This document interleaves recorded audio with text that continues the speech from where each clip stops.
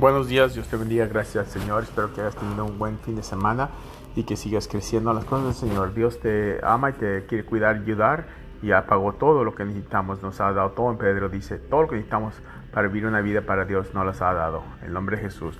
El verso de hoy es Isaías 6:8.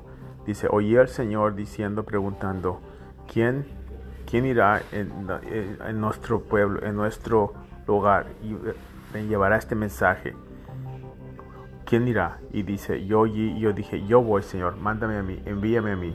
Es tu oportunidad para que te envíe el Señor, si tú quieres o si no quieres.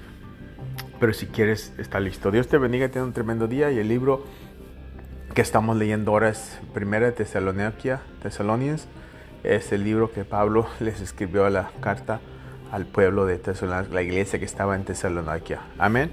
Sigue creciendo, sigas con el Señor y nadie te debe nada. Ya no le pides a nadie. Dios te va a bendecir todo lo que necesites. Amén. Que Dios te bendiga.